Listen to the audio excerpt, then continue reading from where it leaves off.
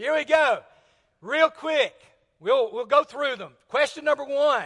In what chapters do you find the Sermon on the Mount? Again, very important to remember where's the Sermon on the Mount because it kind of sets us apart. And the answer is chapters 5, 6, and 7. Could y'all say that with me together? Chapters 5, 6, 7. Sermon on the Mount. All right? Question number 2. In what chapters do you find a series of Jesus' miracles? 2 chapters. 2 chapters. Hint, they come right after the Sermon on the Mount. All right, chapters 8 and 9. You got these sets of miracles illustrating the power of Jesus. Question number 3. Which chapter do you find a list of the 12 apostles? Peter, Andrew, James, John, all the apostles. And of course, this is right before he sends them out on the limited commission. And the answer is chapter 10. Okay, the 12 apostles. Question number 4. In which chapter do you find the limited commission? Hint, hint, hint. Chapter 10, right after the giving of the 12 apostles. And then question number 5, in which chapter does John the Baptist begin preaching? And that is Matthew chapter 3. All right, anybody notice anything interesting about this test? Anybody? It was the exact same test you took last week. Rodney, I was in Jack Lewis's class at Harding. And Jack Lewis was an Old Testament professor, just brilliant Hebrew scholar like Rodney is. Rodney knew him well. And Brother Lewis would read his notes, and over time, people would copy down his notes. They would type them up. And so whenever you took a Jack Lewis class, you had one of 2 choices. You could sit there and write down meticulously for 3 hours his notes, or you could just find someone who had the previous years and copy them. Anybody want to guess what I did? Yeah, I copied his notes. And so I get a set of notes. I'm in school in 1982. These notes are from 1976. Same notes, okay? And as we're getting close to midterm, I'm looking through the notes I'd copied from somebody else. And there, 1976, midterm exam. And I'm thinking, this is 1982. He's changed up the exam since 1976. And so I did not study the exam. Anybody want to guess what exam we had? Same exact exam. He just changed the date on it. And I'm looking at this thing going, you idiot, study the exam. And so I just got the idea this week, just give them the same questions and see if they got it, okay? All right, just to have some fun today. All right. Over in chapters 8 and 9 where you have the miracle stories. Chapter 9 is different from chapter 8 in that the miracle stories in chapter 9 are accompanied with a rising opposition and criticism of Jesus. Okay? It's the first time Jesus has been attacked by the religious leaders. And so if you go back to chapter 9, you'll see Jesus, first of all, in the very opening verses, being accused of blasphemy because of the guy that was lowered down through the roof. And Jesus, before he healed him, said, your sins are forgiven. And the Pharisees are like, that's blasphemy. Nobody can forgive sins except God. And of course, Jesus is like, that's the point. And then he, of course, heals the man. He then goes and he calls Matthew and goes to Matthew's house, and they have a big party, and the Pharisees are outside going, why is Jesus eating with tax collectors and sinners? And so you see the accusations building. Next, you have Jesus' question as to why the apostles didn't fast like John's disciples and the Pharisees did. What's the problem with y'all? Do y'all not like fasting? And then finally, Jesus is...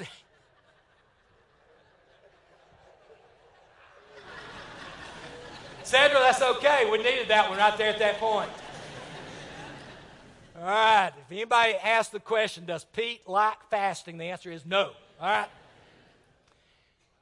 And then number 4, Jesus is accused of driving out demons by the prince of demons. Now, we're going to come back to this one today because it's going to be ratcheted up another level. Okay?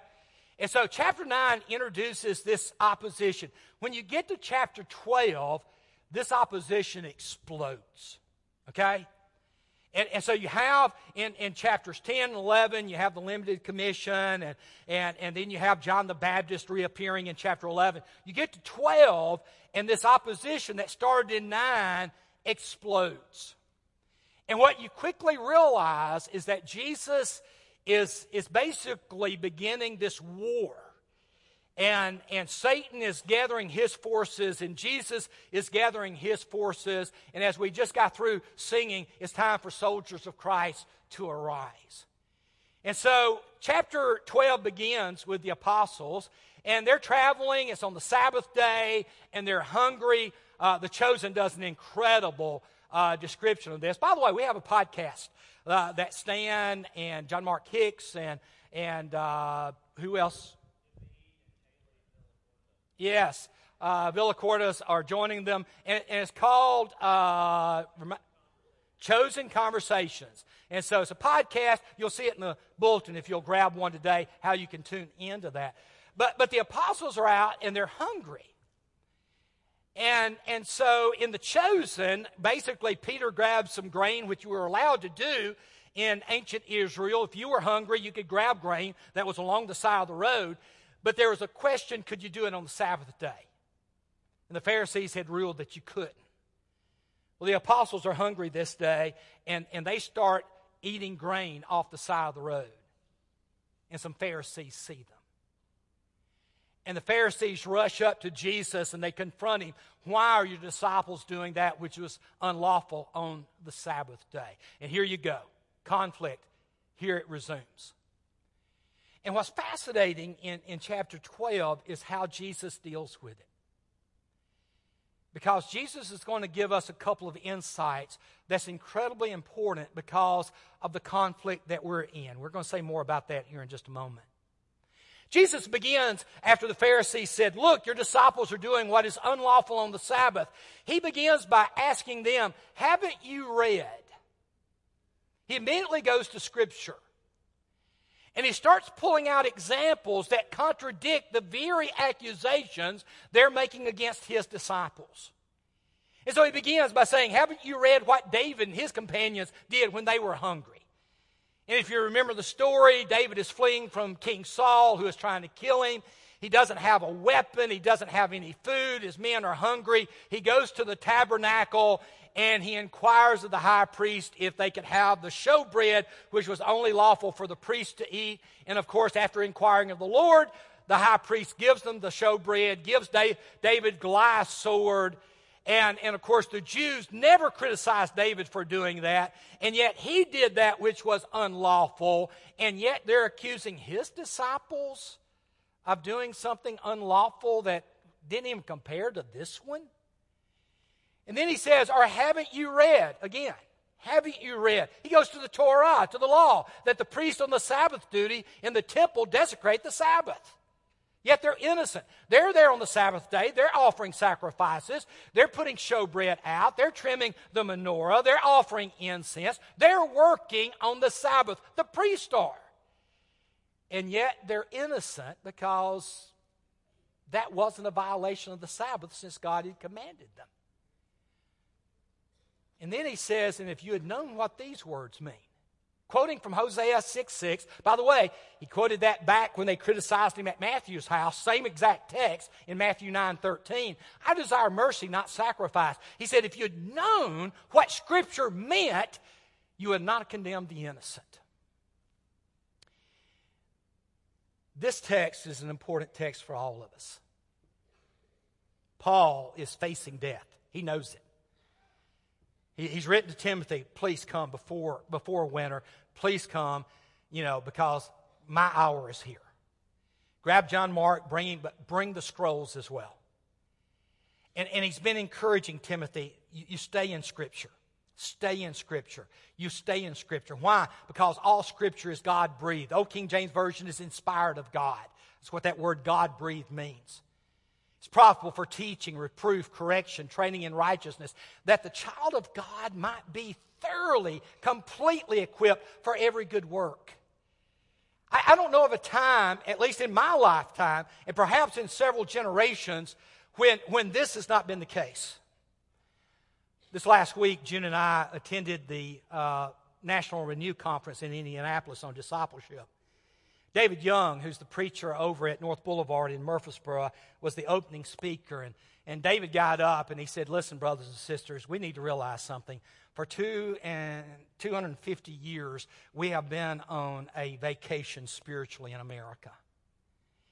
And what he meant by that is that because of the Christian influence in the establishing of our country, we were not persecuted as believers in Jesus in America for the last 250 years. But he said the times are changing. He said we Christians are fixing to join the Christians of the rest of the world in living as a minority and being persecuted by the majority, even here in America. And he began to rattle off illustration after illustration after illustration after illustration. It's coming. And it's time that we recognize it. And it's time that we prepare for the battle. Now, let me say a word about that. Brothers and sisters, this is not a political battle, even though it'll manifest itself politically. It's not a cultural war, even though a lot of people tell you we're in a cultural war. No, what it is a spiritual war. We're fighting the same war that God's been fighting since the Garden of Eden and that Jesus declared big time on Satan when he came and was incarnated. We're in a spiritual war, and we've got to recognize it because we're fixing to be forced to choose sides in ways like we've never done before. And at the very heart, it's going to be a question, and that is, do you believe that this book right here is truly the Word of God? Not just a nice religious book, not something that may contain some of the words of God. Do you believe it's the Word of God? And are you willing, like I said, my grandson gave me the illustration. Yeah, I'm not going to say it because I don't like it. I'm afraid a lot of us may not like it. But we're going to have to decide whether or not we're going to stand on the Word of God or not. And I love what David Young said. He said, we're in our Joshua moment. When Joshua challenged Israel, you're either going to serve the gods of your fathers on the other side of the Euphrates or the gods of the Amorites. But as for me and my house, we're going to serve the Lord. And my question is, what about you? Scripture is absolutely necessary for the war we're in. I mean, it's what's going to ground us. It's what's going to equip us. It's what's going to prepare us for what we've got coming our way. Are you into? That's why I'm urging you. Memorize where these places are, what the texts are. Learn where the Sermon on the Mount is found because it is the greatest sermon ever preached among men. It's what gives us anchor for the days that are ahead of us. We've got to be in the Word of God. He then goes on to say to them, he says, I tell you, there's something greater than the temple. Talking about the priests serving in the temple, something greater than the temple is here. And then he said, not only that, the Son of Man, of course, this just tore them up. He's Lord of the Sabbath. He is Lord of the Sabbath. And with those words, Jesus says, it's on. Let's go. And you're going to see it as it develops. Next story that takes place is Jesus goes into a synagogue, and there's a man there with a withered hand. Again, in the Chosen series, this is an incredible video. And he's got this withered hand, and the Pharisees challenge him. Notice what the text says. Looking for a reason to bring charges against him. Looking for a reason to bring charges against him. They ask him, is it lawful to heal on the Sabbath day? And Jesus' response is, well, let me ask you a question. If you have a sheep on the Sabbath day that's fallen into a pit, will you not reach down and pick it up? And of course, every one of them would. They did it all the time. And Jesus says, is a person not more valuable than a sheep? And then he tells the man, you stretch out your hand. And he does, and of course, it's completely healed. But watch what happens. But the Pharisees went out and plotted how they might kill Jesus. You want to talk about escalation? And by the way, for Matthew, this is a preview of what's coming. This is the first, hint. Something's fixing to happen to Jesus. Now, you may be thinking, but Les, we don't shoot people. We don't kill people for standing up for their faith. Brothers and sisters, our nation has changed. Friday night, a guy was out front of his yard shooting a rifle. 11 o'clock at night. This is down in Texas. And someone who was trying to get their little infant to sleep couldn't because of the loud gunshots.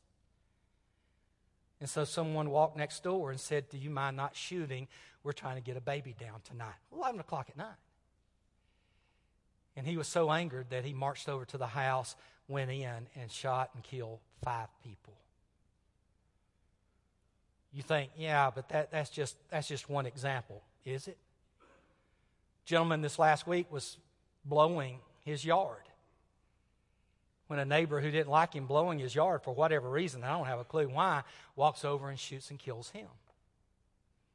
This last week, a man was arrested in Florida. Why was he arrested? He was arrested in Florida because some kids were playing just down the street from where he lived, and one of their basketballs rolled into his front yard, and when the dad and the little girl went to get it, he walked out and shot both of them, with the little girl going, why did you shoot my dad?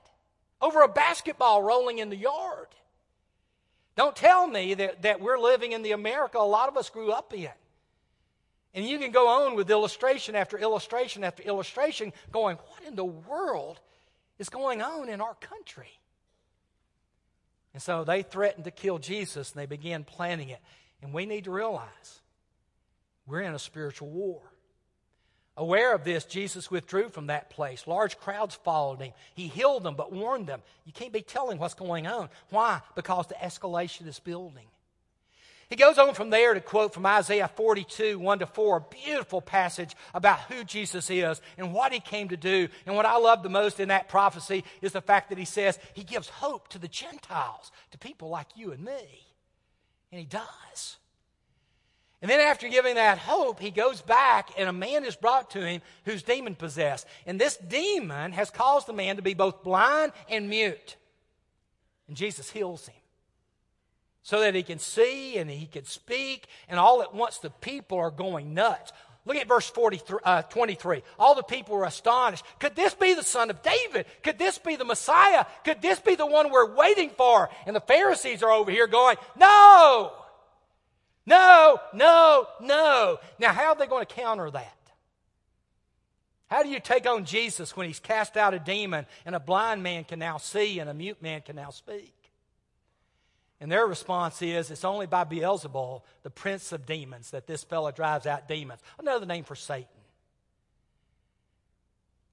And now you know. Okay, here we go. Jesus is going to say, you don't know what you just said. Because you just crossed a line you should have never crossed. Jesus knew their thoughts. Every kingdom divided against itself will be ruined. We need to take that to heart. It's true today just like it was 2,000 years ago. Every house divided against itself will not stand. We've all seen what happens when a husband and wife get at odds, or parents or children or whatever. I mean, division destroys. And by the way, it destroys churches as well. That's why Jesus prayed for unity among his people. But if Satan casts out Satan, he's divided against himself and his kingdom won't stand. And if I drive out demons by Beelzebul, by whom do your people drive them out? So then they'll be your judges. Jesus just starts, saying common sense tells you this. But then Jesus says something that is very scary. But if it is by the Spirit of God that I drive out demons, then the kingdom of God has come upon you. I mean, don't skip that verse. That's a powerful verse. One of the things we don't realize about Jesus is in the incarnation, Jesus emptied himself. When Jesus came down and became a human being, he left his omniscience, he left his omnipotence, he left a lot of his godlike qualities. He emptied himself. You say, how did he do that? I don't have a clue. One of the great mysteries of the incarnation. But Paul said he emptied himself. And so when Jesus was a little boy, he was just like the rest of us. Jesus didn't get ready to go to Sabbath school and his mother say to him, tell me your memory verse. And Jesus was like, well, I know it. In fact, I'm the one that inspired it. I can quote you a whole Bible. That wasn't Jesus. He had to learn memory verses like everybody else. In fact, Jesus didn't perform miracles by his own power. It was when the Spirit came upon him in his baptism that he started performing miracles by the power of the Spirit of God. And Jesus says that's a sign that the kingdom of God has come upon you. And then he explains with an illustration that so oftentimes we miss. He says, or again, how can anyone enter a strong man's house and carry off his possessions unless he first ties up the strong man? then he can plunder his house. What's Jesus saying? Jesus said, I've entered the strong man's house. And when I'm casting out demons, I'm beginning to bind the strong man. And Satan knows what's coming. And Jesus is thinking, I'm going to eventually completely bind him. And you turn over to the book of Revelation and you see that's true. In fact, in the opening chapter of the book of Revelation, John sees Jesus and he's holding in his hand the keys to Hades and death, which means that Jesus has totally disarmed Satan. He has plundered his house. He's taken control of death itself and made it no longer something to be feared, the Hebrew writer says. So Jesus says, it's on. It's on. The work of the Holy Spirit is absolutely necessary in the war we're in because it's a spiritual war. And brothers and sisters, our lack of dependence and realization of the presence of the Spirit in our life and the power available to us is hurting us. The weapons that we fight with are available to us. We've just got to take advantage of them. Whoever is not with me is against me, and whoever does not gather with me scatters. Jesus puts it as simple as I know how. He says, you're either on my side or you're on Satan's side. There is no neutral ground. Blake, we used to sing a song. It's been a long time that I've sung this song, but we used to sing a song. By the way, you have to make a decision here. What will you do with Jesus? Written, of all things, about 1910. I thought it was an old song. You know, it's 120 years, you know. But Jesus is standing in Pilate's hall, friendless, forsaken, betrayed by all. Hearken what meaneth the sudden call. What will you do with Jesus? And in the chorus he says, what will you do with Jesus? Neutral. You cannot be. And that's what Jesus just said. You're either with me or you're against me. There is no middle ground. You've got to make a decision. And we have to make that decision for ourselves and for our families. As a church, we have to make that decision. Are we on the side of Jesus? And then he gives the warning. So I tell you, every kind of sin and slander can be forgiven, but blasphemy against the Spirit will not be forgiven. Anyone who speaks a word against the Son of Man will be forgiven, but anyone who speaks against the Holy Spirit will not be forgiven, either in this age or in the age to come. The sin of the blasphemy of the Holy Spirit's always bothered people. You know, what is this sin? And scholars debate it back and forth. I don't know that I have the answer, and I know I don't have time to explore it in depth. But what it appears to be is a sin that simply shows that a person's root, everything about them, is messed up. In fact, the illustration he gives, if you follow up with this, and by the way, if you're concerned that you've blasphemed the Holy Spirit, your concern is proof that you have not. I really do believe that. And the reason is because of what Jesus said. Make a tree good and its fruit will be good, or make a tree bad and its fruit will be bad. For a tree is recognized by its fruit. And then look at what he says to the Pharisees. You brood of vipers, how can you who are evil, not who do evil, but who are evil. In other words, Jesus says, let me tell you how deep your evil goes. It goes into the very roots of who you are. Therefore, how can you say anything good? I know sometimes we like to think that there's always hope as long as there's breath. And I've oftentimes said that. And yet at the same time, I recognize that some people can get so far away from God and Satan can get so involved in their life that it's like someone jumping off the Empire State Building.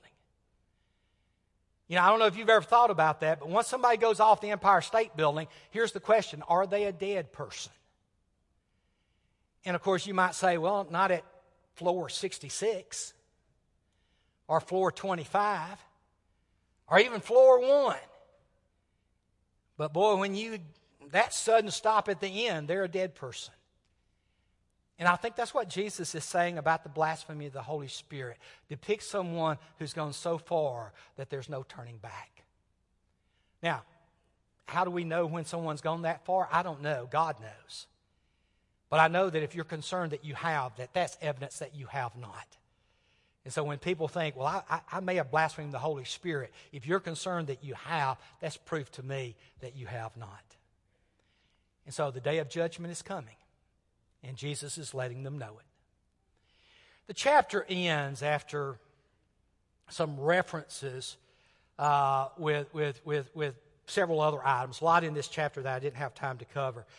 But it ends with the Pharisees then just kind of shocking you when they turn to Jesus. After Jesus had healed a demon-possessed, blind mute, then they turned to Jesus and said, "Teacher, we want you to see a sign from us."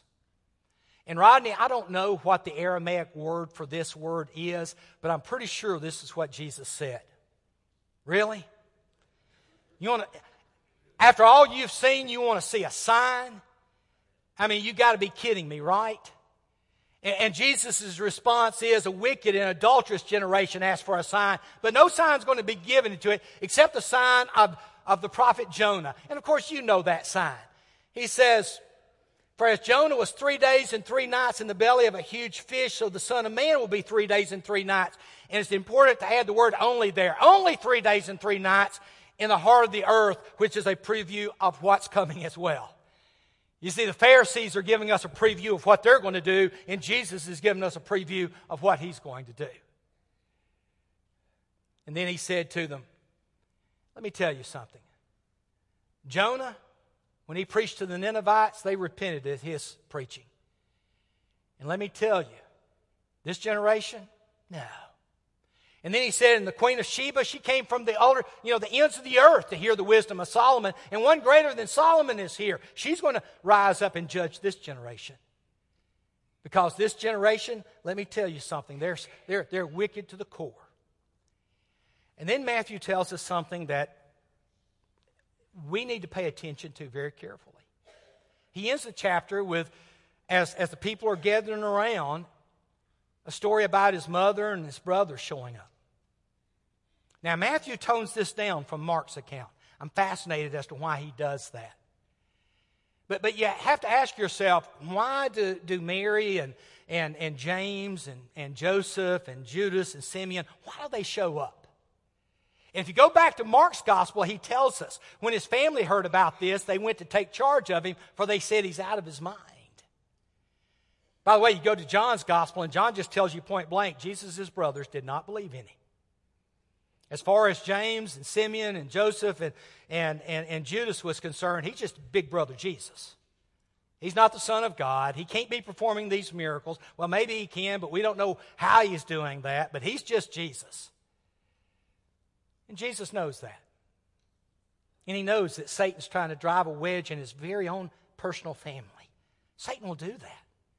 Satan's going to use every tool at his disposal to try and hurt us as children of God. And Jesus, knowing that, would eventually have to, after the resurrection, have a direct appearance with James to say, listen, I know you didn't believe it, but I am the Son of God. Judas would come on over, wrote that little book right at the end we call Jude in our New Testament. He finally won his family over. But let me tell you, Satan was doing everything he could to drive a wedge even between him and his own family. And so Jesus looked at those around him and said, who is my mother? Who are my brothers? Who are my sisters? Because he's going to mention that here. Pointing to his disciples. Here's my mother, my brothers. Whoever does the will of my Father in heaven is my brother, sister, and mother. And so Jesus ends by saying, who are you? Are you a part of my family? Are you a part of theirs? It's our choice. Brothers and sisters, we're in a true battle. And we have got to be as equipped as we can. I want to talk about a couple of things here in just a second about that. First of all, let me just say as we go today, by the way, Jesus invites us to join in this spiritual war as a band of brothers and sisters.